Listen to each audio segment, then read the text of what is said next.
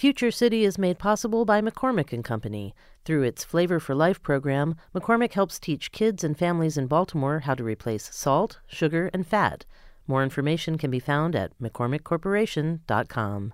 Hey, I'm Charles Robinson, and welcome to Future City, the monthly show here on WYPR, where we move the conversation from what's wrong to what's next. If you're working on what to do this summer, well, good for you.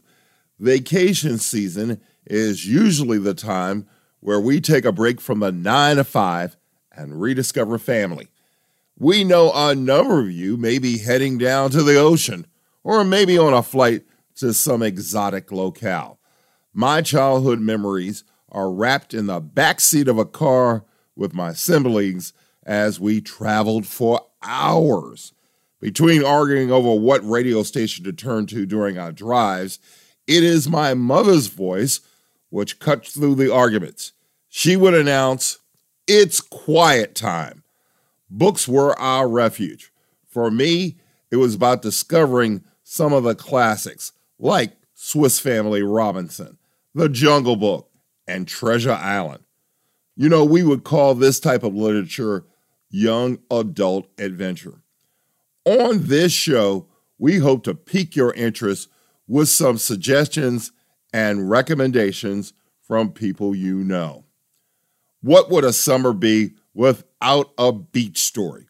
We'll take you to Cove Point at the confluence of the Patuxent River and the Chesapeake Bay. Carol McKay Booker looks at this community in Calvert County, Maryland.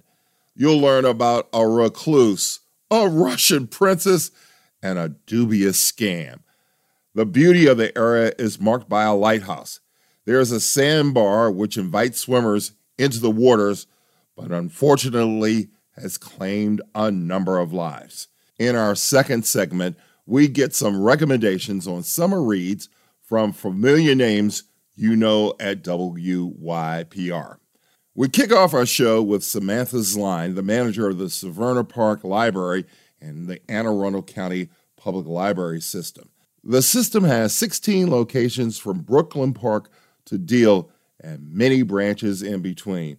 They've been serving residents of this county for 101 years, and yes, they just celebrated their centennial in 2021. We'll also hear from Heidi Daniels. She's the CEO of the Eda Pratt Library System in Baltimore, which is one of the oldest in the nation. I'm delighted to be joined by Samantha Zline of the Severna Park, Anne Arundel County Library. First of all, Samantha, you deal with a lot of children during this time of the year. Talk to our audience a little bit about why they come and what kinds of things are they reading? Oh, yeah. Well, summertime, everybody's out of school, and a lot of times the parents bring them here to have them find something to read, and it can range from they've got a signed reading where they have to read, the classics, or they have to read a very specific title to they just need to read something. So we're handing them things like, Dog Man or Big Nate or any of the others that are more like comic books or just fast, fun summer reads, because we want to keep them engaged. The big thing with summer reading is fighting that summer slide where they stop reading over the summer and they lose a lot of those vocabulary skills and language skills that they're always doing during the school year.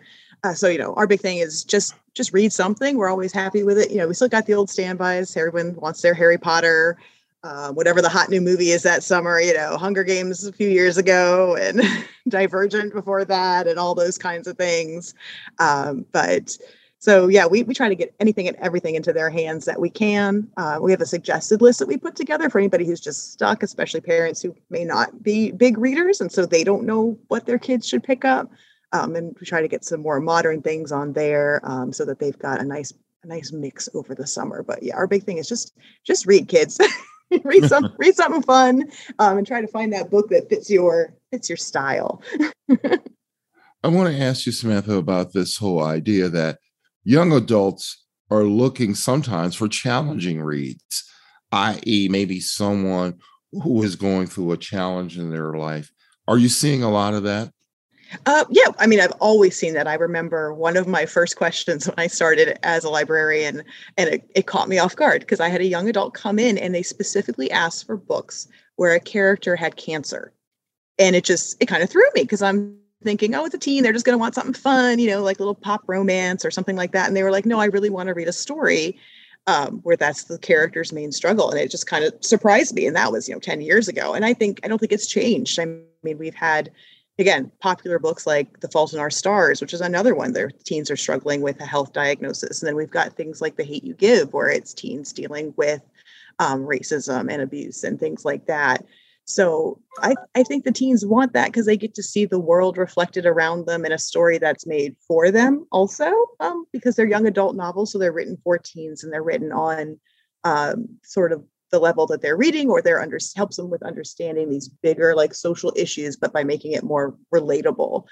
So I think, yeah, I mean, teens come in looking for that because they want to know more. They want to get that information and those stories, because that's really how I think we learn a lot better through stories sometimes than just reading, encyclopedias and fact books and kind of dry history textbooks. Sometimes hearing it told, even if it's a fictionalized story, but a realistic setting, it can help them understand, empathize, and maybe even give them language to explain it later when they're chatting with their friends or their family. Sounds like you're talking about authenticity. Am I missing something in that conversation? No, I think that's 100% it. A lot of times these are authors that are writing either from their personal experiences or they've done their research and they're able to tell these stories. And the teens pick up on that. They know if this is someone telling the truth to them or someone trying to feed them a line. They know right away. And I think you can tell by which books are the most popular in those realistic categories. And even in the fantasy stories, there's a lot of drama. There's, fantasy stories that like I said, we've all seen Harry Potter, and we know that gets into some heavy issues near the end of it with the government and the politics in that story. And there's lots of teen stories that are fantasy realms, but they are focusing on issues of, censorship or like caste systems and things like that. So even if it looks like they're just reading a fun sci-fi story, there's some heavy stuff in there. And again, the teens know that they can get kind of the real deal when they see the books that are written for them that are honest and tell them like, this is a way society could be set up, and maybe it is set up this way. What do you think about it? And it gets them talking and thinking.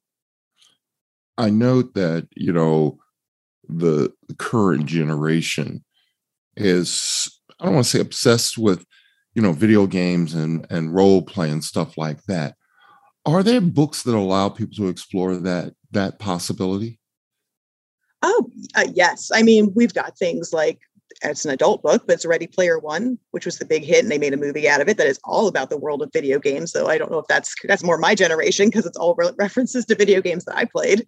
And we also have, all the Dungeons and Dragons books at the library that the kids can check out if they want to try to run their own role-playing games. Oh, yes.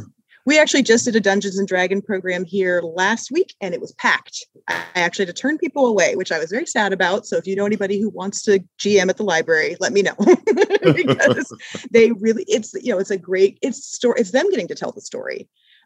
So yes. And then of course, if you want to go real old school, they're still printing the choose your own adventure stories, which are, essentially role-playing stories. You're playing just like you would in a video game. You're making the choices, you're deciding where the character goes, but you're doing it in a book format. That's usually how I sell a lot of those books to the kids, actually, is, that video when the parents go, oh, all they do is play video games. I'm like, well, if you want to read choose your own adventure stories, because you get to decide what the character does, which is, I think, the big draw in a lot of video games is they get to tell that character what to do. And in their own life, they're always being told what to do. So they like to have a story where they get to have a little control. So it's not that hard. I think it's one of my favorite things about the job is finding stories that can connect to a specific kid, because sometimes we just give kids books and say, this is a good book, or you should like this book, but we don't really tell them why, or maybe it doesn't connect because it connects with me, it's not going to connect with them. So I love having those conversations with readers about what they actually like to do in their free time and finding a book that connects to that, because there's so much out there. It's hard people try to like make one book fit for everyone, and it really doesn't. I want to shift gears because I think this has been one of the most unique years for librarians, booksellers, and and writers, in that a number of communities across this country, unfortunately, have said they want to ban certain types of books. Let me get your take on what that means for not just young people, but the ability to explore worlds maybe that you hadn't even thought of. Yeah, it's dangerous. It's not something that any I think public librarian or any librarian is really happy about, because those books, those stories, like I said before, those stories, that's where you get to see yourself. You get to see yourself represented. And if there are a lot of the books that are being challenged in these different places are stories of like minorities or just different groups and different experiences. And it hurts those groups. It's telling them that there's something wrong with them, or that they don't belong, or they're not as important.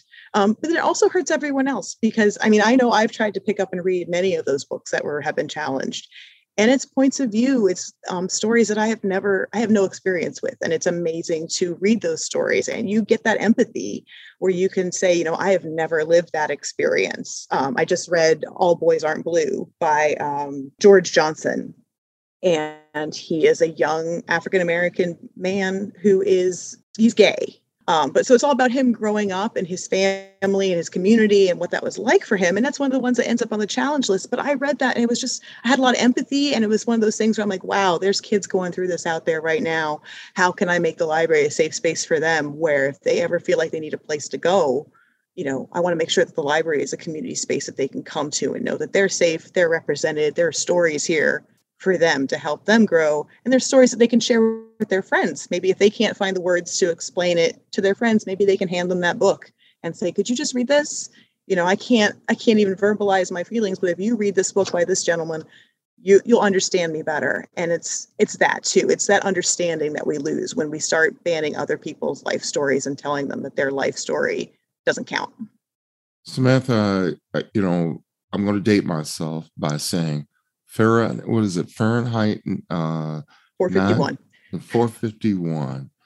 And I remember the movie, and I ended up reading the book about how dangerous, and I'll say it like that, dangerous book banning can be. And of course, if you come from a particular era and you think about the Nazis from back in the day and their inability to see beyond the rigidness of who they are, help people understand why this is not a path we really want to go down. Yeah, I'm just like you said there with the comparing it kind of to like the Nazi censorship. Not only did they, they're trying to say, just don't read these books, but they're trying to stop people from thinking. It's stopping you from thinking. When you're telling people you can't read this book, you shouldn't read this book, it's saying your thoughts should only go this far and no further. You should not think about other people. You should only think about yourself. And it's a very self-centered kind of way of doing things. And when you cut people off from those point of views, like I said, they can't empathize. They can't think about that other person who may be struggling. If you read a story about someone affected by homelessness and you've never been affected by homelessness, it can change you. You understand. You can, have more empathy for that person, and you want to help them. Maybe you want to help and go to a shelter. Maybe you want to give more money through your taxes to try to help people out. But if you never read those stories, those people don't exist to you, because it's very easy to live in a bubble. We like to say now that people are like in social media have their little bubbles, but we've always had those bubbles. And the more you stay in them, the less you can empathize with people who are struggling and who need your help. And then you've got things like, we were talking here the other day about the kind of hidden disabilities, things that you can't see on someone, the chronic fatigue or even autism or things like that, where they might not be obvious. And if you're not reading those stories about how those people live their lives, you lose that empathy to help them. And it's very dangerous, because it means that people are only going to support themselves and other people like them. And it leads down a dark path that we're going to not be able to, love and help everyone in our community. We need to be able to support our diverse community and everyone in it, and not just us or people who look like us or people who think like us. We all have different points of view, and we all have different ways of thinking, but we can all get along if we just empathize a little. Doesn't mean you have to think exactly like that person or agree with everything they say, but read their stories and at least get that basic understanding. But if we cut each other off from those stories, I agree. It's a dark path. That's Samantha Zline. You can find her at the Severna Park, Anne Arundel County Public Library System. Thank you, Samantha, for joining us on Future City. Thank you so much for having me. Heidi, first and foremost, when summer season comes at the Enoch Pratt Library, as a young child who lived in this city, it was an amazing place. Is it still an amazing place to come for the summer and to find books to read? Of course. It's, I think, has to be a summer staple for families in Baltimore to come to the Enoch Pratt Free Library and join our programs. And we have changed the program a little bit, but it's still the place that we hope families pencil into their schedules for picking up books, for attending programs, and exploring all the services that we offer. During the summer, you not only get young children to come, but you also get adults come in. Mm-hmm. Talk about summer reading. What intrigues you when you decide to make that trip wherever you decide to go, and you said, I'm going to take these 2 or 3 books with me? What influences your decision? Well, for me, I pick a wide range of books. I am a voracious reader, not surprisingly. I always tell people I don't get to read for work, but I read a lot outside of work, and it certainly influences, my work, because people ask me about what I'm reading all the time. So I try to be well-read so that I don't disappoint anyone, even though my day job doesn't include getting to actually read. So I have a few key books this summer that I've either read or started reading that I'm really excited about, and that range from fiction to nonfiction. For me personally, I like to look through a variety of books. I know the stereotype is that summer reading is about the beach book. And I think there's a definite place for beach books. I just like my beach books to be a little bit smart. So I choose books that, I don't feel necessarily guilty about reading. On the beach or by the pool or in my home. So wherever I am, in the car or wherever, I try to pick books that are both fun, but also intellectually stimulating, because, summer, just like for our kids, I always tell my kids, you can't lose those skills over the summer. You certainly need to have fun and decompress, but you have to keep your skill sets up. So one of the great things that Summer Break Baltimore at Enoch Pratt does is provide books for children and families to build home libraries. That's been a key change for us, is to focus on giving books as a reward for reading, and encouraging more reading from your reading. So, I tell my children that I want to keep your skills up, and I like to try to keep my skills up mentally too. But it is summer, so you want it to have a little fun. So I do have some key titles I'm willing to recommend for summer reading if you're interested. Absolutely. We want to hear what the CEO of Enoch Pratt has on her list. Well, so I'm going to start with a fiction book called Olga Dies Dreaming, and it's a debut novel by the author Xochitl Gonzalez. And for a debut novel, this is stunning. And this, to me, is the epitome of summer reading for me, because it's a smart but fun book. The story follows Olga and her brother Pietro, and they're both second generation or third generation Puerto Ricans living in New York. So you get a really deep dive into the sort of New York Puerto Rican culture. Olga is a well-to-do, well-known wedding planner. So she came from these sort of humble backgrounds in this Brooklyn neighborhood of Sunset Park, and becomes a wedding planner and is really successful. And her brother Pietro becomes a politician representing his neighborhood, and then goes on to be at the federal level as a congressman. So they're both very successful, but their mother doesn't approve. Their mother has run off. They haven't seen her in years because she's become a Puerto Rican independent sort of guerrilla fighter, and is actually wanted by the FBI, and sends them these letters expressing her disappointment and how they've sort of sold out. So both characters have to wrestle with the success they've had. What does the American dream mean? How does their Puerto Rican background influence them? Their relationship with their mother, with their father, who has passed away, and their grandmother who essentially raised them. And both of them have secrets that they're sort of hiding, parts of themselves that they're not allowing out.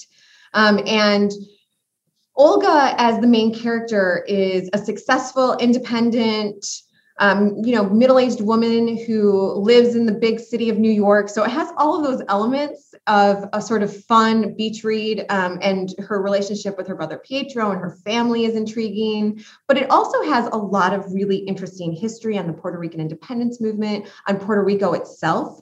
I learned something about Puerto Rico while reading this book. And it has, sort of political questions, bigger questions about who we are and what your identity means, that stay with you after you've read the book. So fiction, fun, but very smart and thought-provoking at the same time. I want to change subjects for a moment. Yeah. Because I know you and I are of almost a like mind, in the sense that when you hear the term banned books, your hairs go up a little bit. And I know as a librarian, as I talked to you earlier, I said some communities are banning some of the classic books of our time. Give me your sense of where we are and what it does for folks like you who try to make sure that there are books available for anybody and everybody. So I think the key thing with banned books is for us to really think about why we ban a book and why it's historically happened. And we can't get away from the fact that it's a political statement. It's a political movement. And I think what we're seeing right now in this country is really interesting, because we're actually seeing more banned books in the last few years, and more conversation around what that means than we have in quite a while. It's, a time in our country where libraries, librarians, school libraries in particular, are being told to remove books from shelves, whether that be because they're a classic book that has language that offends and insults, or because it's a modern book with important themes around the LGBTQIA population, or what people term as, race theory, critical race theory. So all of these fights around banned books are ultimately at their core about silencing political discourse and about stopping the free exchange of ideas. So for me, banning any book is about impeding democracy, because intellectual freedom is a key tenet of our democracy. And for us to be able to have a strong country, we have to be able to discuss and talk about and exchange ideas freely, and not have books banned because they disagree with someone's political ideology. Libraries have always had a wide variety of books from a wide variety of viewpoints. And I think that that's what makes, our space so sacred and so special, is because we bring so many ideas together in one place, regardless of whether or not you like them. You have the choice to read or not read a book. Certainly, I don't expound every idea of every book that's in my library. I don't believe that, all of the books in our building are correct books, right? But I can read and decide for myself. And creating critical thinking skills in our youth is really important if we're going to have the ability as a society to make well-informed, thoughtful, empathetic decisions. So for me, fighting for intellectual freedom is a tenet of my professional and personal life. I'm going to get out of here on this. As our society evolves, people have tried to suggest, and I know as a librarian, you kind of laugh when you hear it, people aren't reading books. And that is probably the biggest misnomer I have ever heard. Is that true for you? Yeah, I think people are still definitely reading books, thankfully. I think in 2019, right before the pandemic, we saw a 9-year high in our physical book collection circulation. And then, of course, during the pandemic, that shifted, but we actually saw a high in our ebooks and our e-resources. And we had a lot of new folks come as customers and community members to the library that we hadn't seen ever before because, everybody was cooped up in their house and people started reading and checking the books out electronically that they couldn't get physically, although we also offered sidewalk service, so you could still get physical books. But we definitely still see people reading. I think it's such a critical skill for us to develop in our young people and for us to model as adults, because our young people look to us to see what's the norm, what's cool, right? And maybe not what's cool if they're your kid, as I said earlier, my children definitely don't think I'm cool, but I'd like to think that someday they're going to reflect on seeing me read. I told my daughter not long ago, I'm never bored and I'm never lonely because I always have a book or two at my bedside. And I see her doing that same thing. She's got 3 or 4 books always. She's already thinking about what she's going to pack for summer reading and what her summer reading recommendations are. So I think we're still seeing that. And I'm so grateful because it's a really important piece of, again, building our society. People forget that even fiction reading, you build empathy in people and you give people the chance to see themselves in literature, but also to experience worlds that we might not ever experience without picking up a book and reading about it. I've been talking to Samantha Zline, the manager of the Severna Park Library in the Anne Arundel County Public Library System, and Heidi Daniels, the CEO of the Ena Pratt Library. I'm Charles Robinson, and you're listening to Future City. We have to take a brief break. When we come back, we're going to hear from a pair of familiar names to WYPR listeners.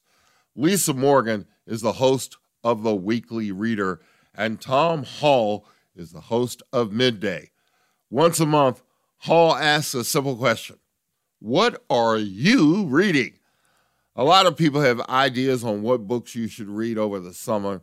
Morgan Reed is an avid reader and has some suggestions to stuff in your beach bag. Hello, everyone. My name is Morgan Reed. I am a health coach from Montgomery County, Maryland. Here are my 3 book recommendations for the summer. Atomic Habits by James Clear, a great book for self-improvement while creating and sustaining habits that will guide you towards success. It explains how to break bad habits and establish new ones that are individualistic. If you are looking for a guide to build positive or beneficial habits, I can't recommend this book enough. The second book is Gifts in Brown Paper Packages by Chanel Parrish Brown. This book motivates young women through adversity, whether it may be an abusive household, family dysfunction, drug addiction, or mental illness. A great novel with an excellent story.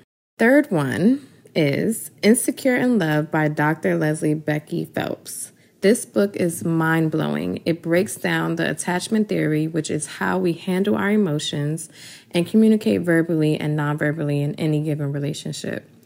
It's extremely helpful in all relationships, professionally, intimately, and platonically, and one step closer towards self-awareness. I hope others can enjoy these great reads like I have. Happy reading, everyone. We'll be right back. Welcome back. I'm Charles Robinson, and you're listening to Future City, the monthly show here on 88.1 WYPR, where we move the conversation from what's wrong to what's next. On today's show, we're offering you some clues on some books you might want to consider as you head out on a vacation. Well, we were trying to figure out who to ask about books. Then it dawned on us. The guy who comes on before me, Tom Hall, and the lovely Lisa Morgan reminds us books are essential. I am delighted to be joined by Tom Hall, who is the host of Midday. Normally, I'm on his show, but guess what? We got him on Future City. Tom, let's talk about summer reads. What kind of things always intrigue you about books you want to read over the summer? Well, first of all, Charles, thanks for having me. It's great to have the tables turned here because I do appreciate all the times you've been on Midday to provide political analysis, etc. When it comes to reading, I read a lot of books for the folks I talk with on Midday. So the summer isn't really all that different than the other seasons of the year. For me, I am not the kind that seeks out the sort of light stuff in the summer. I don't really change my habits reading wise when it comes to summer as opposed to any other time of year. I want great writing. I want good ideas, new ideas, interesting, imaginative ideas. And I want topics that are either nonfiction or fiction, just really compelling and stuff that I haven't encountered before. And the great writers are able to do that, and I'm very blessed on Midday to have the opportunity. Basically, anytime I read a book, I get to talk to the person who wrote it, which is a great blessing. And so when I talk to folks, be it a novel or a nonfiction book or a poet about a collection of poetry, it's always fun to sort of dig deep and get inside that person's head to figure out what the inspiration for the book was, what the circumstances were when he or she was writing it. I just really enjoy that kind of stuff in all genres of books. So I consider myself very lucky to be able to have the opportunity to talk to so many folks who write so many great books. Did you have any aha moments, if you will, in reading a book and you said, "Oh, I didn't expect that"? Yeah, it's interesting when I'm reading novels, and I talked to Alice McDermott about this, who's one of my favorite novelists. She wrote a book. Her last novel is called The Ninth Hour, and then her most recent book is a book called What About the Baby, and it's about the art of fiction writing. And one of the uh, revelations she had in that book, which I think she credits to E.M. Forrester, is she says that there is a difference between a story and a plot. So I was interested in what that distinction was, and the way she describes it is uh, the king died, right? That's a story. The king died, and the queen was so heartbroken she couldn't function for the next 3 months. That's a plot because then we don't just get the fact of what happened, we get the consequence of what happened. And I just thought that was really interesting. That for me was an aha moment. The distinction between just telling the story. She says, stories are easy to come by. You pick up the New York Times, there's plenty of stories. The Baltimore Banner, the Baltimore Sun, plenty of stories. You watch MPT, plenty of stories. But plots are what makes a great novel great. What happens to these characters and how they react in the course of what's going on is what makes it for interesting reading. So that's one that I could think of. I want to ask about this whole idea that, there is, if you will, a sense that people aren't reading. I beg to differ with that concept. I'm assuming you do too. I do because it is astonishing to me how many books are published in any given year. It's thousands and thousands of books. In my position as the host of Midday, and then I do a show once a month called What Are You Reading, where I talk to authors and celebrities and people about what's on their bedside table.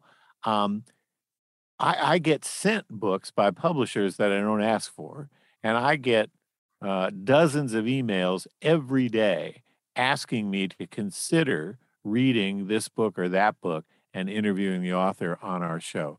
So, in the course of a given month, literally, I will have hundreds of people reach out to me and say, I've got a new book, or my client has a new book.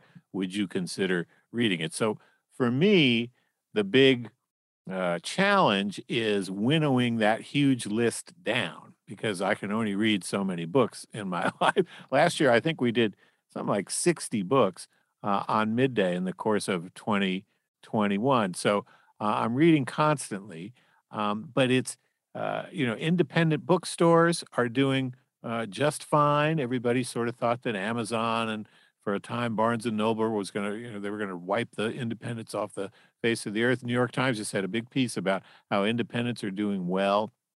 The Ivy Bookshop here, Greedy Reads here in Baltimore, a number of independent bookstores are thriving. So I think just the breadth and scope of what people are writing about, the fact that so many books are being published indicates that somebody who's paying for these things to be published has great optimism about the number of people who are reading. Tom, one of the things that you do quite well, and I've complimented you on this, is the ability to find Baltimore-based writers and to showcase their work to a much wider audience. How does that evolve, if you will? Well, I do think it's important to concentrate on all genres and all aspects of the writing profession. So we've had people on the show, Louise Erdrich and Elizabeth Strout and Alice McDermott, people who've won the National Book Award, the Pulitzer Prize, people who've won big national awards. But then I'm also very proud to have spoken to Ann Tyler on a couple of occasions from here in Baltimore, from Madison Smart Bell, another wonderful local writer. I mean, these are people who are extraordinary writers. They happen to live here. Just a month or so ago, I interviewed our good friend John Waters about his latest project, which is a novel.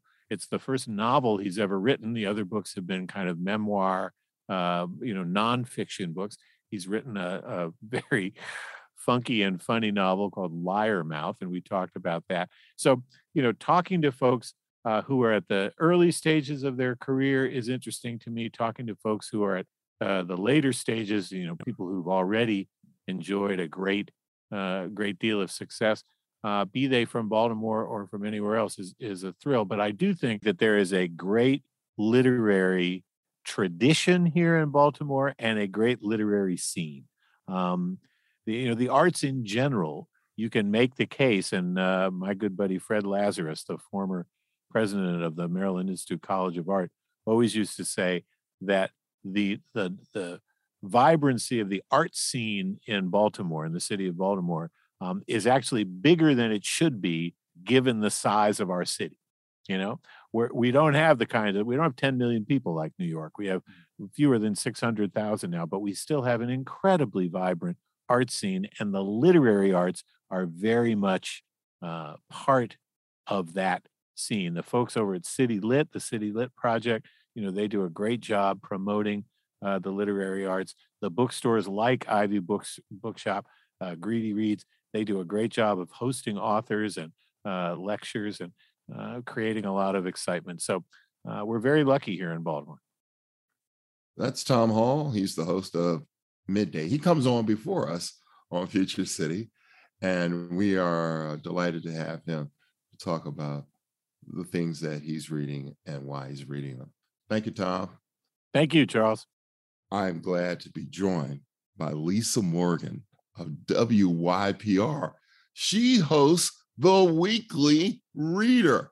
For those of you who don't know, or maybe not old enough, that was an actual pamphlet we used to get as kids to let us know what we should be reading. Lisa, first of all, thank you for joining us on Future City. Oh, it's my pleasure, Charles. Let's begin with summer reads. Are these the kind of books that you kind of go, well, I know I should be reading it? Or is it more like, I'm going to try this one? Well, I've always thought it's funny, I think when people hear summer read or beach read, they tend to think of like light stuff, funny, humorous, but I've always seen the summer as a time to kind of catch up on some of the books that you might have missed along the way, or that you might have some extra time to read. So I like to keep that as broad as possible. I mean, I'm the kind of person who would read Ulysses on the beach in Mexico, so maybe I'm a little strange, but I think every book is appropriate for, and the most important thing is finding that book that's right for you, because I really believe that there's a book out there, something, people say that kids don't like to read, but I think they just haven't met the book that will draw them in. And those of us who grew up reading know that that's true. And I just remember all the things that I read when I was a kid that made me want to explore more books. And okay, I'm going to stop you right now. Did you read Little Women as a summer read? I would read Little, I mean, that's a big one, but yeah, that's a classic. People love it. It's, if you haven't read it, find some time to read that, but all the classics are great. Sometimes people think they've read things and they haven't read them, and they think they're going to get to it, but they don't. So that's another thing that's great for the summer to read. I have, so many things, as we get so many books, and there's so many books that are released every week in this country and around the world. It is really hard to keep up. And of course you can look for, things that win literary prizes to guide you, or things that your friends recommend. One of the things I miss most about college was being in a group of people that were constantly reading interesting things, and we were passing books around and sharing things. So now I feel like I've got to do a little bit more of that work myself, but it's always a pleasure to find things. And I think one of the great things about Baltimore is there's so many writers right here at home to check out. If you don't get a chance to look at the local shelf at all the great local bookstores that we have that are always, and the people that work there are always happy to recommend something either local or from around the world. And I think the more broadly you keep your tastes, the more likely you are to find something really special that you didn't know you loved that's out there waiting for you. I'm wondering, was there ever a book that gave you an aha moment? Oh, lots of them. I was thinking one of the books I wanted to talk about today is actually inspired because I don't, like most, I hope kids in America grow up at some point reading the autobiography of Malcolm X. I read it, I think maybe in middle school or something, and I just was so intrigued. I thought, here's a guy I thought I knew about, and I didn't know anything about him. And so that sort of led to an aha moment of, I want to learn more about Malcolm X, and I want to learn more about what he was about and what he really was. Now, of course, you have to wait for the right book to come along sometimes to answer that question. And I would recommend The Dead Are Arising, which is by Les Payne with his daughter, Tamara Payne. And it's kind of... what's funny about that? I knew Les Payne. Oh, I bet. I know his daughter. Oh, wow. And I know that Les, God rest his soul, and it is a great book. I haven't read it, so now you've added another book to my summer reading list. It's incredible. And if you were intrigued by the autobiography, I would recommend this book as a further exploration of just the incredible life of Malcolm X and people around Malcolm X, and how there's just much more there than what you tend to get in a, pop culture vision of Malcolm X. But that's the kind of book that I would highly recommend. And you're very lucky to have met Les Payne. Let me ask this question, because people always are interested, like, well, what are some of the more intriguing books that you've read? Well, I met this guy named Van Jones, and he writes books. He's from out of Washington, D.C., and it is a hysterical comedy. I'm rolling on the floor because he's talking about meeting Jesse Jackson on an elevator, and the guy who's the main character, he watches SportsCenter, which is this ESPN show. And he goes, I think I know that guy from SportsCenter. And so when they get off the elevator, all these reporters come around him and start interviewing. And he asks the guy, says, "Hey, who's that dude?" He goes, "It's Jesse Jackson." He has no idea who he is. And that's what I'm saying. Wow. The fun part, and I'm wondering, do you read just for pure enjoyment and to get those kind of stories? Well, I mean, no, I sometimes read things that I'm very interested in. And they can be hard. I mean, there's a lot of hard truths out here. We know, I don't know how many of us are taking a stab at the 1619 Project. That's an incredibly difficult read sometimes, but I think it's on my shelf. Why are you listing all the books on my shelf? We must be of similar tastes, I guess, but I mean, that's an important book to read, and it's not a lot of fun. But I think that's the kind of book that I would like it if many more people read that book and had more exposure to that sort of hard truth telling. On the other hand, I'm like everybody else. I love a quick, fun, happy book that makes me laugh or makes me smile. Andy Beanstalk of WYPR introduced me to a Scottish writer a long time ago. I don't know how. He just, he's that kind of guy who I became obsessed with, Ian Rankin. And because of Andy Beanstalk, I have read probably 20 books by this author. That's crazy, but I took his recommendation and I ran with it. And now I'm a big fan. He still writes books. You can get on the Ian Rankin train anytime you like with Andy Beanstalk's approval. And those books are fun. They're mysteries. They're about a detective in Scotland, so that's not exactly the deep stuff, but I like that stuff too. One of the books I really wanted to recommend is by a local author named Shay McCoy, and it's mostly photographs, but it's called West Baltimore Ruins. And Shay McCoy is a very talented local photographer. I think, she's bigger than Baltimore. I think we'll hear her name for years to come. And she's put together it's like a love letter to West Baltimore. It's beautiful color photographs of buildings that we all drive by or walk by every day if we live and work in Baltimore. And, there's a lot of decay, a lot of ruin, but there's also a lot of beauty. And as a proud resident of West Baltimore myself, I think this book is just wonderful. And I hope more people get exposed to it. It's, she's just a very talented, she's got an eye. And, sometimes people see things around them that you need to take a moment. You do well to take a moment and look at them yourself. And I just really appreciate this. I can't say enough about it. She's a wonderfully talented woman, and I hope lots of people get a chance to see her book. Well, one thing's for certain. They called Baltimore the city that reads. Yes. And you and I have been reading all the long time. Yes, indeed. And so thank you, Lisa, for your recommendations and what you bring to WYPR with the Weekly Reader. Why don't you give people a quick primer on, if you listen to the Weekly Reader, what you will get?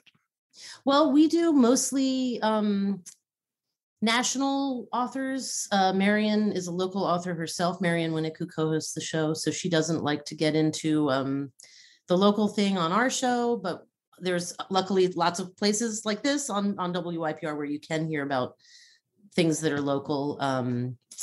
And we do a couple of books every week. They are usually themed somehow together, but we stretch that a little bit just to include as many books as we can.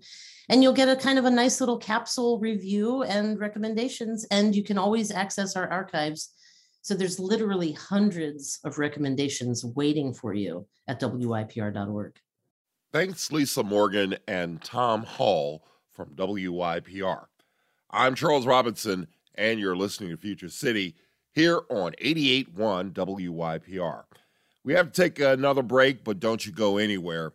So let's hear from Tom Hall on his summer reading list. I'm Tom Hall. I'm the host of Midday and What Are You Reading here on 88.1 WYPR. A couple of things that I can't recommend highly enough, books that really, really were moving to me. One by an author who lives part-time in Colombia, part-time in Nigeria, the great Chimamanda Ngozi Adichie. She wrote a very moving book called On Grief, and it's a reaction and a response to the death of her father. It's a beautiful, beautiful book, a nonfiction book by a great fiction writer. As for fiction, one of my favorite writers is a guy named Jabari Asim. Used to live here in Baltimore. I met him back in the day. He was the editor of Crisis Magazine at the NAACP. He's now teaching in a writing program in Boston. His latest book is a terrific novel called Yonder. It's about a slave community in the South in which these characters are terrific and they come to life in just a beautiful, beautiful way.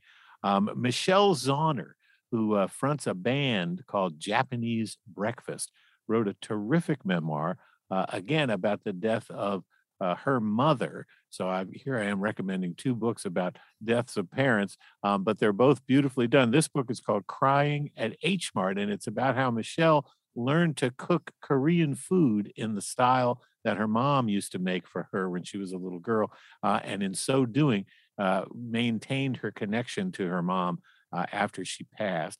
Another book by a terrific writer and historian and lawyer from Harvard University, Annette Gordon-Reed, wrote a book called On Juneteenth, which we've just recently celebrated. And this is a memoir of how her family from Texas used to celebrate the Juneteenth holiday when she was a little girl growing up. And it's a terrific, terrific exploration of what the holiday of Juneteenth means. And then finally, I'm going to recommend Louise Erdrich, wonderful writer, winner of the Pulitzer Prize, a book called The Sentence.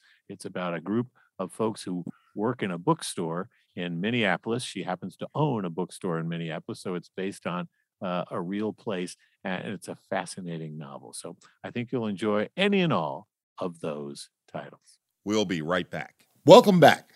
I'm Charles Robinson, and you're listening to Future City, the monthly show here on 88.1 WYPR, where we move the conversation from what's wrong to what's next.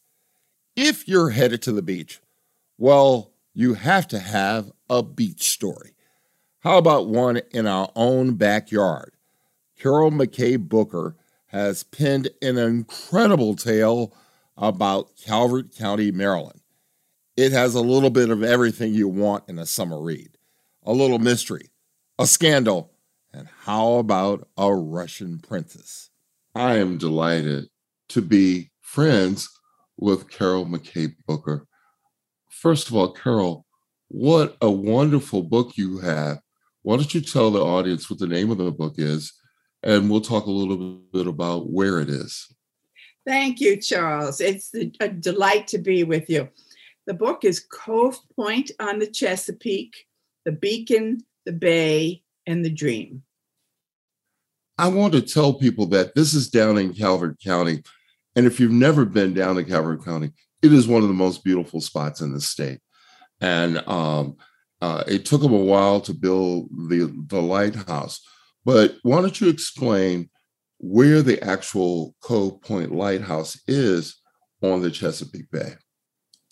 Cove Point Lighthouse is on a sand spit that stretches out into the bay at its midpoint between Baltimore and Norfolk, just a few miles above the mouth of the Patuxent River and Drum Point.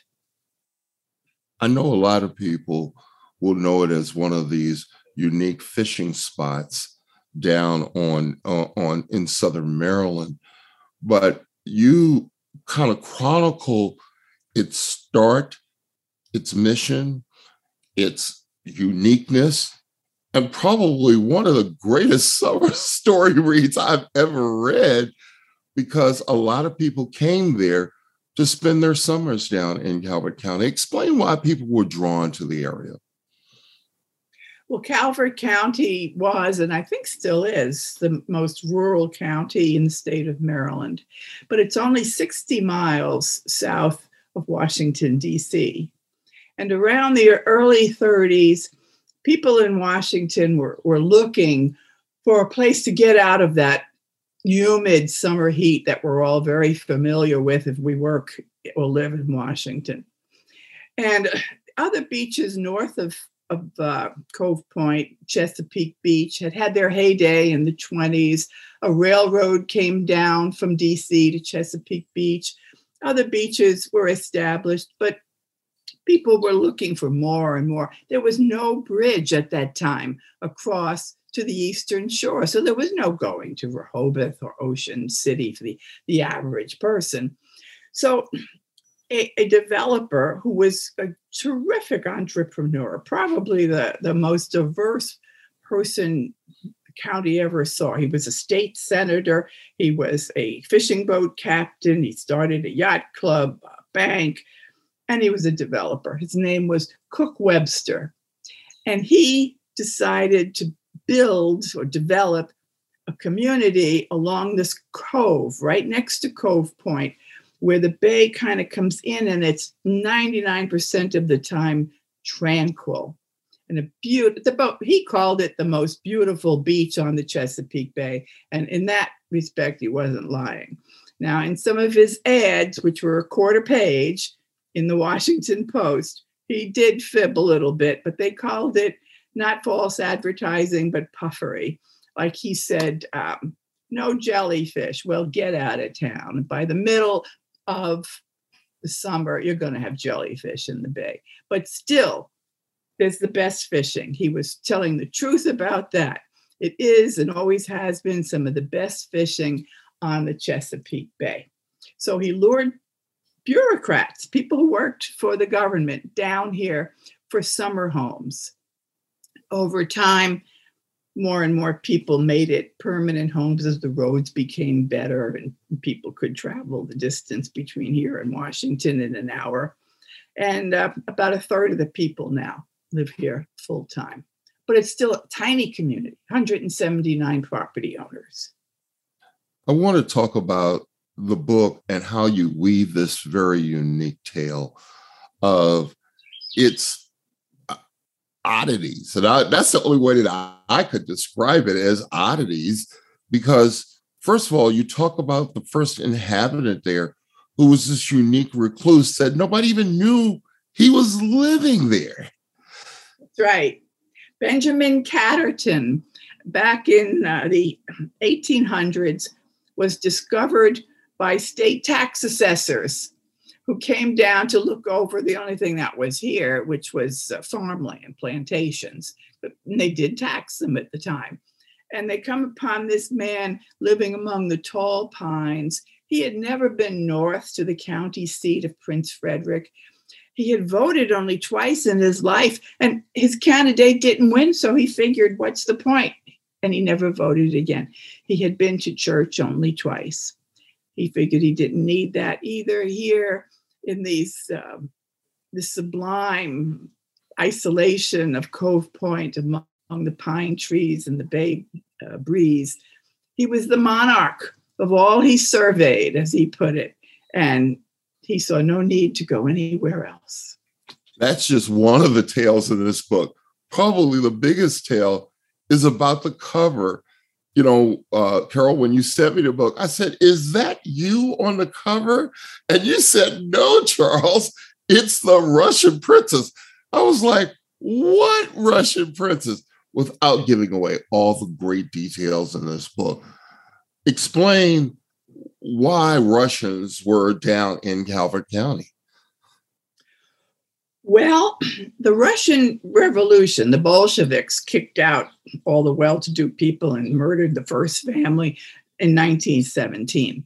And after that, you had a tough time living there if you had been among the aristocracy. Well, one lady, a princess, who did manage to get out because she divorced her first husband, who was a prince in the Tsar's court, and she married a foreign correspondent from Germany. He got her and her two boys out.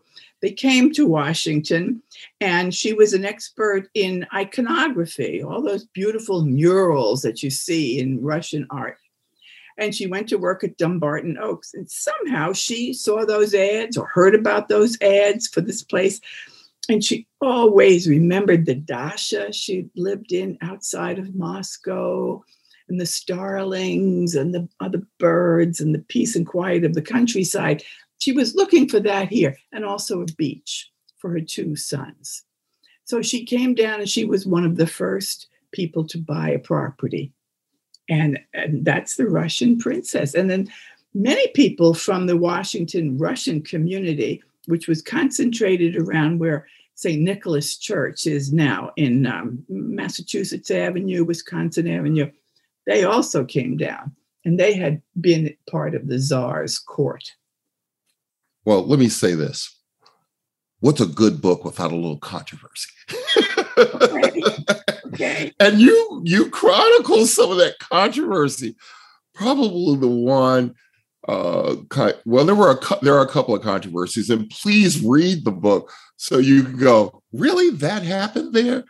And that's what kind of got me going as a great summer read. First and foremost, people were trying to make a buck down here in Calvert County.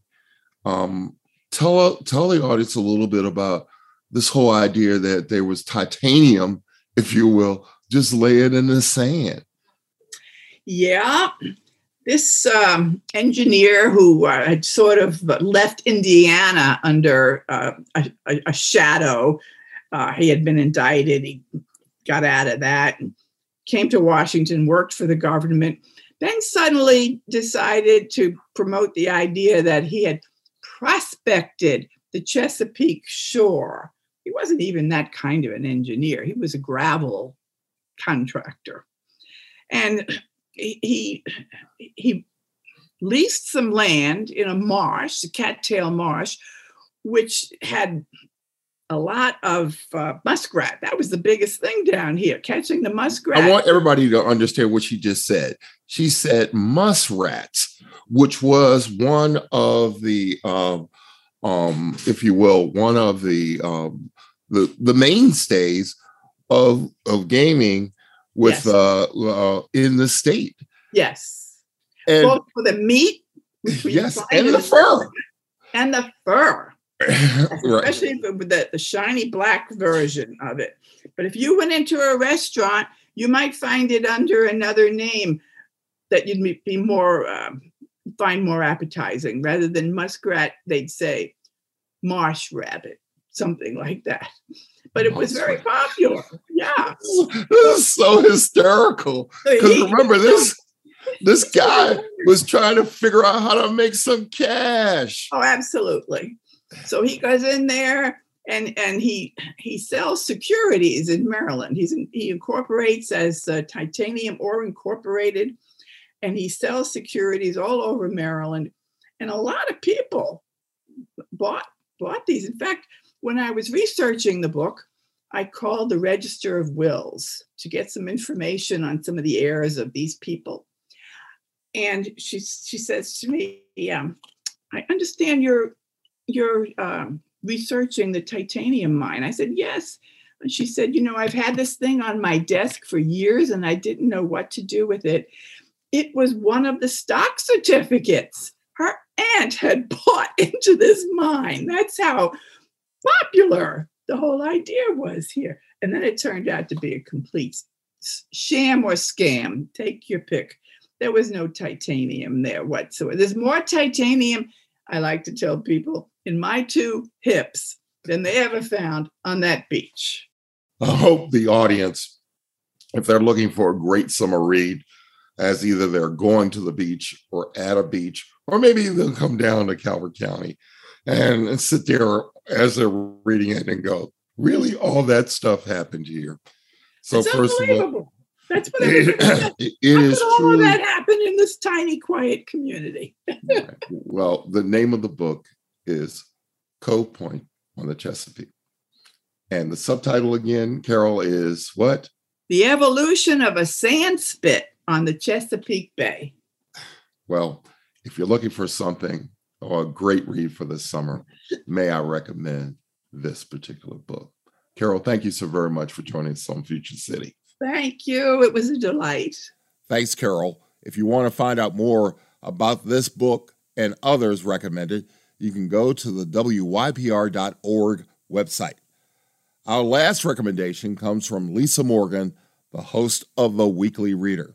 Hi, I'm Lisa Morgan. I'm the host of The Weekly Reader on WYPR, and a couple of local authors who have books out this summer that I think you should take a look at are Davida Breyer has Sinkhole, which is a coming-of-age mystery with a murderous twist. Of course, Dee Watkins has a new memoir out, Black Boy Smile, which is just, a wonderful read. And Baynard Woods has a memoir called Inheritance, which explores his roots in South Carolina and growing up and kind of getting comfortable in his own skin, which is also a great read. Thanks, Lisa. Before we go, I want to share some thoughts on summer reads. The ability to imagine unimagined worlds are often sparked by the written word. It can come in many forms, but the clearest way it manifests itself is in a book.